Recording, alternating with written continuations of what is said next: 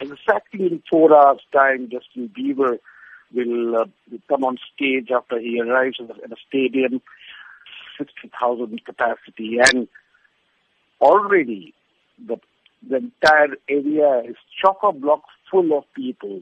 The police estimate around 30,000 young people, mostly youngsters, mostly women, have been camping there for the last 7 hours, and they have kept 4 gates, and the tickets range between $60 to $1,000, and the promoters say 80% of the tickets have already been sold between this morning. We understand that the Indian public are big fans of Bollywood artists and Indian music from across all regions, but are they receptive to international music, to the likes of Justin Bieber? Absolutely. I mean, one has to see that 60% of India's billion-plus people are young, and those in the urban areas are very well connected with international or Western music culture.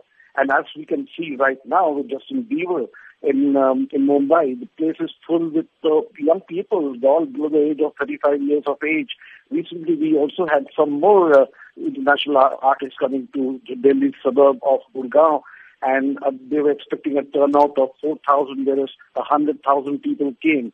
So it's Indian people are very much into the Western culture. And we also understand that the Bollywood hierarchy are queuing and eager to host Justin Bieber. Well, Justin Bieber will be here, I believe, for 5 days, and his travel itinerary includes a visit to the Taj Mahal town of Agra later from time. It's been kept a big secret.